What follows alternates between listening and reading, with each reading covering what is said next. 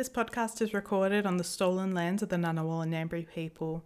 I'd like to acknowledge their elders past and present, and acknowledge and pay my respects to the elders of the lands that you are listening from today, as well as any First Nations people listening today. Sovereignty was never ceded.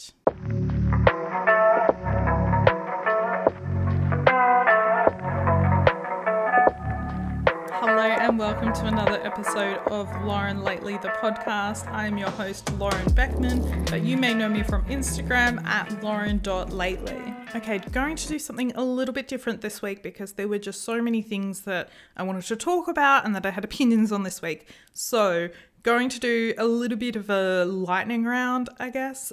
So going to cover off on a couple of things. So I'm going to talk about Jane Campion's white feministy comments about Venus and Serena Williams at the Critics' Choice Awards. I'm going to talk about our obsession with commenting on people's weight in the public eye. And I'm also going to talk about the quote-unquote nude photo scandal on MAFS. But first up, I want to talk about Jane Campion and the speech that she made at the Critics' Choice Awards. If you're not familiar with it, I'm going to play it for you right now.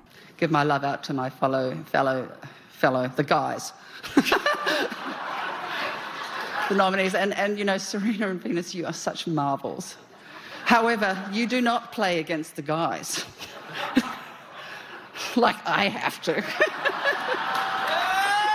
And there's about another 10 seconds of clapping and cheering that go on after that I did not think you needed to listen to. But you can tell she really thought she was doing something there. You could tell that she really thought she was going for the feminist angle. However, what we got was the white feminist angle. So what we have is a white woman who has gotten up, won an award, and used her speech during that to talk about two women she claims to be honoured to be in the room with, but says that she has it harder in her industry than they do. That is the implication that is being made there. Jodie Turner-Smith tweeted, "Jane taking time out of her Best Director speech to tell two black women that she is more oppressed than them is peak white feminism." And it absolutely is. Jane later made an apology and it says, "I made a thoughtless comment equating what I do in the film world with all that Serena Williams and Venus Williams have achieved. I did not intend to devalue these two legendary black women and world-class athletes. The fact is, the Williams sisters have actually squared off against men on the court and off, and they have both raised the bar and opened doors for what is possible for women in this world. The last thing I would ever want to do is minimize remarkable women. I love Serena and Venus. Their accomplishments are titanic and inspiring. Serena and Venus, I apologize and completely celebrate you." As an apology goes, it's not the worst, but she says that she didn't intend to devalue them and intend any harm. But the second she had a platform and any kind of power, she tried to equate her own experience with the oppression of two black women, when they are just not the same at all. It completely ignores the aspects of misogynoir, which is the intersection of misogyny and racism as it applies specifically to black women. The thing is, we know that intention is not as important as impact. So while she didn't mean it, and it was a thoughtless comment, that's not the point, because harm happens in those thoughtless and unintentional words. People have said that Serena clapped, so she must have been okay with it, and Venus laughed a little after looking very deeply uncomfortable. But this ignores the fact that those women would have been blasted if they had not smiled and clapped. They would be cast as the angry black woman. They didn't have a choice. They were put in an incredibly uncomfortable position that was completely avoidable. Why was Jane Campion even talking about the Williams sisters? It wasn't her film. She has nothing to do with King Richard. They have nothing to do with Power of the Dog. There was no reason for Jane Campion to even invoke Venus and Serena except to assert some white dominance and say that the struggles that she faces as a white woman are harder than that of the two black women sitting in the audience. It is just appalling that this happened. And I'm glad that people have been talking about it. Because I think not that long ago, a comment like this wouldn't have got the kind of backlash that we're seeing it get this week. I think that we're making some real progress on this, but we have so much more to do. And I don't doubt that she feels badly about it and genuinely is apologizing, but the reality is that was still inside her. That was still her default. And until we get to a point where that isn't the default, then we're always going to have progress to make. Because even the most well-intentioned people still have aspects of harmful language inside them because of the way that our society is and the way that our society conditions us to think. And we really have to actively work to break down those narratives that we have been conditioned into thinking. We need to be mindful in the words that we use, because it is in those unintentional moments, those thoughtless moments, that real harm can be done. Because those are your most unguarded moments. They're when you're saying what is really in the back of your mind or really written on your heart. And if those things are still racist, and if those things are causing harm, even if you don't mean them, even if you didn't intend to hurt people, those are still things that are ingrained in your mind somehow. And we really need to work and actively think about the way that we communicate so that we can try and reduce that harm and also make ourselves better people so that those things don't come to mind when we're being thoughtless and mindless in the way that we're speaking. We should aim to be mindful in the way that we're speaking and mindful about the way that we think about these issues so that those things become habit. We don't let that racist, misogynist narrative become the habit. We need to break that down and aim for the intersectional feminist rhetoric and the intersectional feminist narrative to become the habit and become the natural, thoughtless way that we speak, because it just is so ingrained in us. So that's kind of the takeaway, I guess, for me from this whole thing, is that we really do need to be mindful of those thoughtless comments and make sure that we're challenging ourselves to not get complacent and not think that the words that we say when we're just speaking don't matter, because words are really, really powerful. Language is so very powerful. And speaking of being mindful and the things that we say, that brings me nicely, segue completely unplanned in all honesty, but that brings me perfectly to wanting to talk about my next topic, which is people's continual fixation on discussing the weight of people in the public eye. So if you've seen some of my Instagram posts this week, you will have seen my continued annoyance about the way that Anthony Albanese's weight is being a talking point for any interview that he's doing. So last weekend, he did a 60 Minutes interview, which was, I guess, the follow-up balanced approach from the interview they did with Scott Morrison a few weeks back. But the entire first quarter of this interview focused on his quote-unquote makeover and massive weight loss, and it absolutely infuriated me. If you are on my subscriber-only list on Instagram, you will have seen the recap that I did for that interview, and I was so mad. I was so very mad about the way that his weight is this constant fixation for people.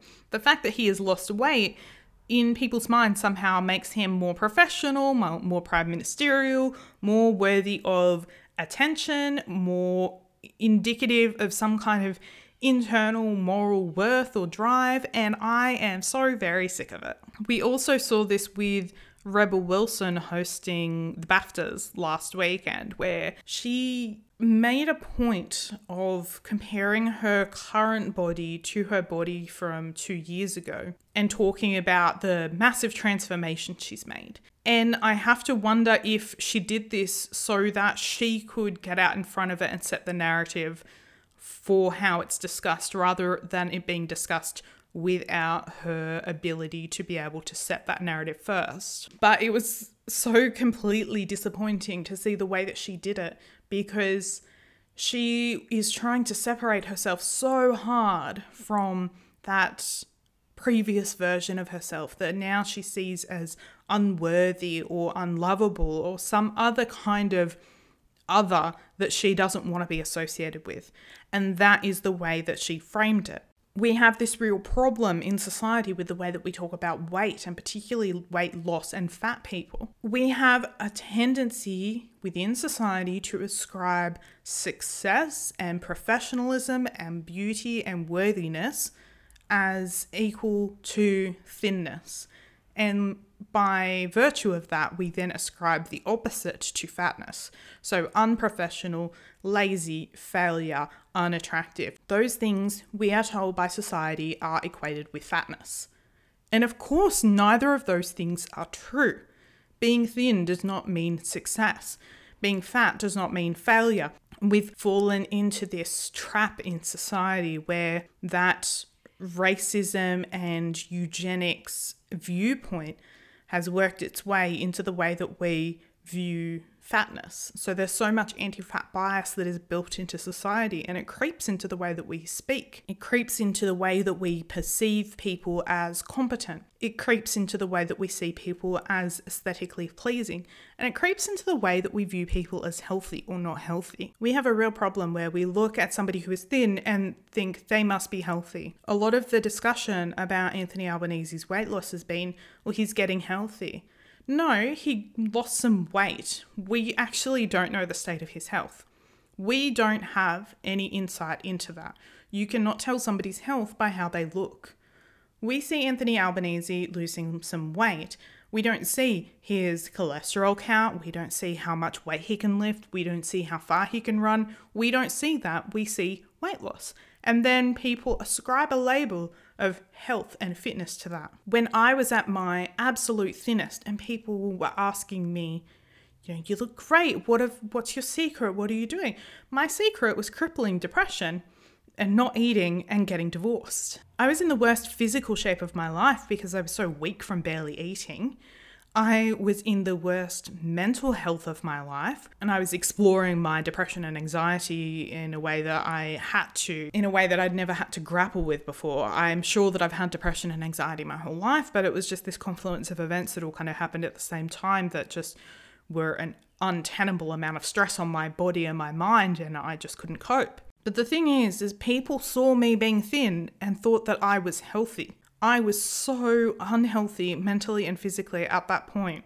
I am so much healthier now, but people would look at me now in my size 16 body compared to me at my thinnest when I was down to like a size 8 to 10. And people would think that I was much healthier at that point when I was very skinny compared to how I am now when I'm a lot fatter. We don't need to make a value judgment on health based on looks. There's actually no way to do that. What you're actually doing is making a deduction about somebody's size. That is it. You cannot determine anything else from looking at them other than their size. You cannot determine health by looking at somebody. You cannot look at somebody's weight loss and say it's for their health or they're doing it to be fit if you don't know that. We should not be commenting on people's bodies because we don't know what is going on behind the scenes. Somebody's so-called massive weight loss or incredible weight loss could be because they're having severe mental health issues, could be because they have a chronic illness, could be due to a number of things. You don't know, so we shouldn't comment on it. And it's not just the people in our lives that we shouldn't comment on bodies. We shouldn't really be commenting on the bodies of people in the public eye, not because they're going to hear us. They don't care about what we think of them. But the people in your life will hear you talking about them. If you talk about how great somebody looks in the public eye after they've lost a massive amount of weight, the person in your life who looks similar to the way that that famous person did before is going to think, well, crap, what do they think of me? Is that what I need to do to gain attention and value from that person? Lose weight. Or if you criticize somebody in the public eye for their weight gain or their body, the famous person won't see it, but the people in your life will, and they will know you are not a safe person to talk to about their body issues. We need to be really mindful about the way that we talk about bodies, the way we talk about weight loss, and the way that we talk about fatness in our society, because there is so much inbuilt anti-fat bias in the way that we talk about these things and the default settings of society that have been bedded down through centuries of patriarchy and white supremacy defining what is valued, that we really need to take a second, catch ourselves before we say something mindless or thoughtless, and really think about what we're saying and who it might be harming. And I think one of the ways that we can challenge ourselves and make sure that we're not trying to reinforce negative stereotypes about fat people, but also not reinforcing this societal narrative that thin equals success or health, is to have these discussions and point out where it's happening in the media so that we can be more mindful and look for these kind of little trigger words that are kind of sprinkled throughout reporting that are supposed to be really innocuous, but actually just reinforce that narrative in our minds. So I think having these conversations are really important. I also think diversifying your social media feed is incredibly important.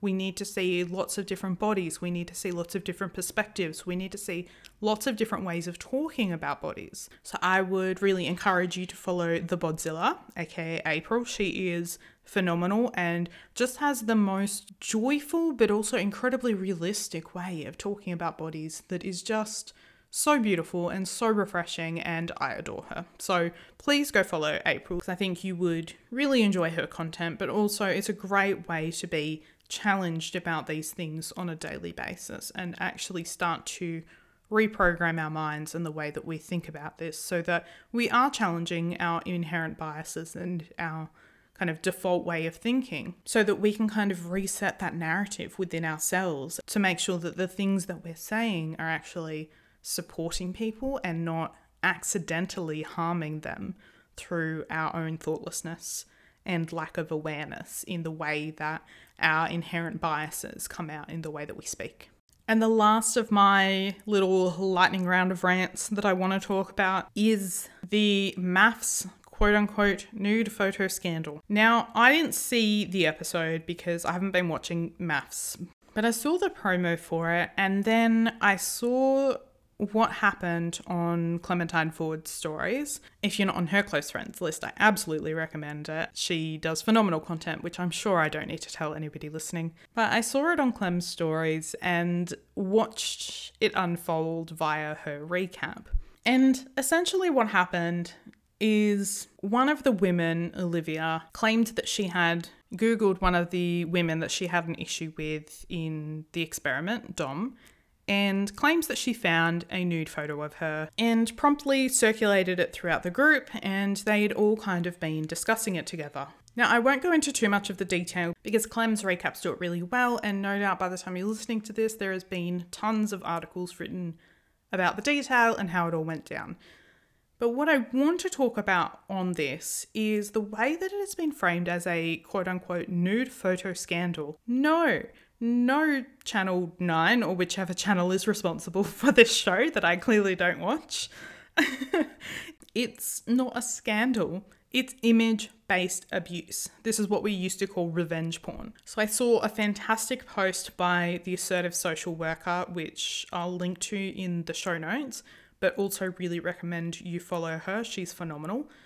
And part of this post says, not only did we see revenge porn, but we also saw significant victim blaming, which only perpetuates abusive behaviour and shifts the responsibility from the abuser to the victim with statements such as, "I'm sorry, but you put it out there, people are going to talk about it, and she kind of deserves it though." So I really recommend you go look at that post. This is only like a small snippet of it. It's a fantastic caption. But again, this comes down to language. By choosing the language of nude photo scandal rather than image-based abuse, it creates it as something titillating, something for drama, not a crime. Image-based abuse is incredibly serious. Women are usually the victims of image-based abuse and revenge porn.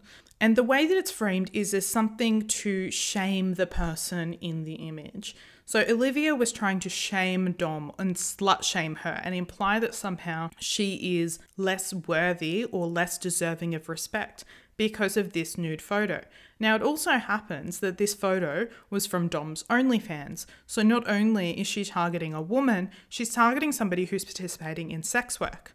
Now, OnlyFans is absolutely a valid form of sex work. All sex work is work. And the way that Olivia has come at this with this puritanical approach is demonizing Dom for being comfortable in her body, demonizing Dom for sex work, demonizing Dom for using her body in a way that she sees fit. It is her body, it is her choice, and there is nothing shameful about taking naked photos of yourself. There is nothing shameful in using photos of yourself to make money. There is shame deserving when you use a photo like that to try and shame another woman. There absolutely is blame to be apportioned here, and it is all with Olivia. There are serious questions that need to be asked about how she got that photo, because she claims that she just Googled it. But that's not possible with OnlyFans. So either somebody has breached the privacy of Dom's OnlyFans page and has posted it somewhere else, a producer gave it to Olivia. We don't know how she got that. But there is a lot of questions that need to be asked about that, because it really appears that she went and sought that out. She was so overcome by internalized misogyny and wanting to take another woman down that she was wanting to shame her for a photo that was taken of her and spread it non-consensually throughout this group, where she knew that this conversation was going to be publicized on national television in a primetime slot with no support, no understanding, and no context. The way that this conversation happened, and that there was no intervention, that there was no language over the top of that from the so-called experts on this show, means that this kind of behavior goes unchecked, and it also becomes normalized. The amount of young people that are potentially seeing this are either going to be so worried that their own photos are going to be used for this, or are going to take on that narrative of slut shaming and apply that to the women in their lives who have taken naked photos. There are so many of us who have taken naked photos. We really, as a society, need to grapple with the fact that there are nude photos of so many people out there, but when you spread them around, that makes you the asshole. That makes you the bad person. Taking a naked photo of yourself in a consensual way does not make you a bad person. It is not even that uncommon. But the way that these people have responded is absolutely a massive problem. And the fact that that attitude and that reaction is still so normalized in 2022 and is still the default way that people talk about naked photos and about sex work and about slut shaming and about a woman being confident in her body is really, really troubling to me. So that's kind of it for my little lightning round of rants. Even though I kind of went into this thinking that these were completely disparate topics, as I was talking, I kind of realized that they all seem to have this common thread of language and the way that we use it and the way that we have internalized these societal narratives that are actually really problematic. And they come out when we're not mindful and when we're not active about breaking down our internal biases and about challenging that societal narrative and making sure we're continually working on ourselves to be able to overcome that internal patriarchal white supremacist narrative that has been built into us and conditioned into us. Somehow I've managed to find a common thread to pull all of those seemingly random and disparate stories together. So hopefully you enjoyed that. Because I've done 3 mini rants, I'm going to go straight onto my recommendation. And my recommendation this week is a podcast called The Trojan Horse Affair. So it's by Serial and the New York Times. And it follows the Trojan Horse Affair story, which it seems was very well known in Britain, but I had never heard about it here. So the description of the podcast says, a strange letter appears on a city councillor's desk in Birmingham, England, laying out an elaborate plot by Islamic extremists to infiltrate the city's schools. The plot has a code name, Operation Trojan Horse. The story soon explodes in the news and kicks off a national panic.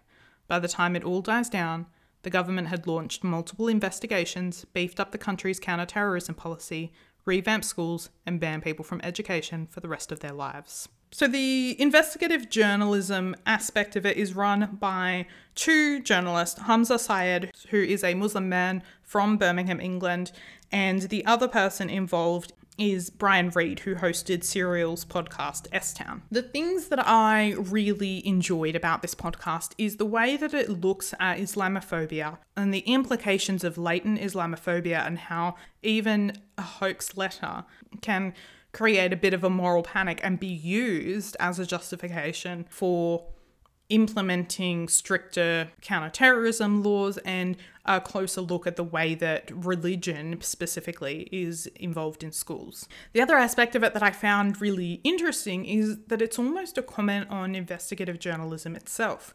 It's very introspective in a way about the process and about what it is supposed to achieve. So I binge listened to it on a drive to and from Sydney. I really enjoyed it, but I will give a small disclaimer. I do think that for its focus on Islamophobia, the podcast misses quite a lot about this story. I think the podcast missed the misogyny, the problems with what the kids in public school were told about sex, the child sexual endangerment aspect, and these aspects were kind of cast aside as they didn't match with the direction they wanted to take the story in, which I think all journalism stories do in a way. You kind of narrow down your scope and you have a very specific story you want to tell. But I don't think it's okay that those serious issues were seen as a minor blip rather than massive issues with people at the centre of this story. They interview a man, for instance, who made incredibly misogynistic and homophobic comments in the past, but then they kind of give him a pass by saying, well, he's changed his view now, with no reflection on the damage that his comments in the moment caused, regardless of his seeming 180 turn later down the track. There was an interesting article by Sonia Soda for The Guardian, which I'll link in the show notes, and it says, "The Trojan Horse affair presents a one-sided account that minimises child protection concerns, misogyny and homophobia in order to exonerate the podcast hero, a man named Tahir Alam. In doing so, it breaches the standards the public have the right to expect of journalists, with cruel consequences for those that users and abusers along the way." Later in the piece, it says that the podcast, quote, "grossly understates the risks children were exposed to with real consequences. One teacher implicated in the sex education lesson was later convicted for sexually abusing a 14-year-old girl he referred to as his wife," end quote. Now, I would note that part of the driving force between Hamza Syed's desire to look into the story is that he is Muslim and he has directly been the target of Islamophobia. Birmingham is also his hometown and is the centre of this scandal. So he has been directly impacted by it, but he can also see the impact of the community that he lives in when it was happening. And while Sonia is a woman of colour, she is not Muslim. So I just want to make that clear. That there is a personal element here for Hamza Syed that we do need to be cautious not to discount his experiences of being a Muslim in Britain and being in the community where this all happened. But there are missed opportunities with this podcast and the way that it was handled, and it's very telling that it's primarily male in its reporting and its approach, and in a way it replicates some of the issues of the people that they are investigating. I really think that when it comes to these long-form journalist blockbuster podcast series, we do really need to be mindful to apply critical thinking to it and don't just be passive consumers of the story, but to think about it critically and see how it challenges our thoughts on various things. Like, for instance, one of the aspects that I found quite interesting was one of the key whistleblowers was a white woman working in one of the schools, and she spoke in a way that came across as very much that she was talking over and talking for the Muslim women that she was referring to. So I think that there is like a slightly, paternalistic look at the way that people have assumptions about Islam. But then on the other hand, we have the Muslim Women's Network in the UK who sent an email to Sarah Koenig, who's in charge of the Serial podcast and is credited as the editor of this series. So Shaista Gohia, the co-chair of the Muslim Women's Network UK, sent an email to Sarah Koenig which says, "There is genuine anti-Muslim hostility, but these men have used it to their advantage to portray themselves as victims by getting everyone else to focus on the extremism allegations. So people became completely blind to their attitudes towards women and girls that were heavily influenced by patriarchal interpretations of Islam and their culture." And later in the email it says, "I just feel the men are trying to use mainstream media to try and ensure their misogyny remains covered up and to clean up their images." So we do need to apply some critical thinking to it, and it's a fantastic story and it's a fantastic podcast, and I think it's really well done. But I would encourage you to go into it with somewhat of a critical mind and think about the issues that it's raising and what the other side might be that isn't being told and isn't being shown here. But all that said, I really did enjoy it, and I do think that it is one of the more kind of bingeable podcasts. I was a little bit troubled in some aspects of it in the way that certain issues were handled, or alternatively not handled. All in all, I think it's a really good podcast, but it's always good to be mindful of the parts that it isn't telling us and what it isn't showing us. And I think that we should have that kind of perception of all media and all journalism. Say, what are they showing me? What do they want me to take away from this? But alternatively, what are they not showing me? What are they not telling me about this, and where are the gaps in their story? So that is it for this episode of Lauren Lately, the podcast. Thank you so much for joining me. I hope you enjoyed it. I know it's a little bit of a different format to usual, but I really liked being able to cover a couple of different issues today. You can find me on Instagram at lauren.lately. You can sign up to my Patreon at patreon.com/LaurenLately and join the VIP access level for access to my close friends list on Instagram, where I share a little bit more behind the scenes and a little bit more in-depth analysis on issues that are catching my attention lately. Thank you so much for listening, and I will talk to you all soon.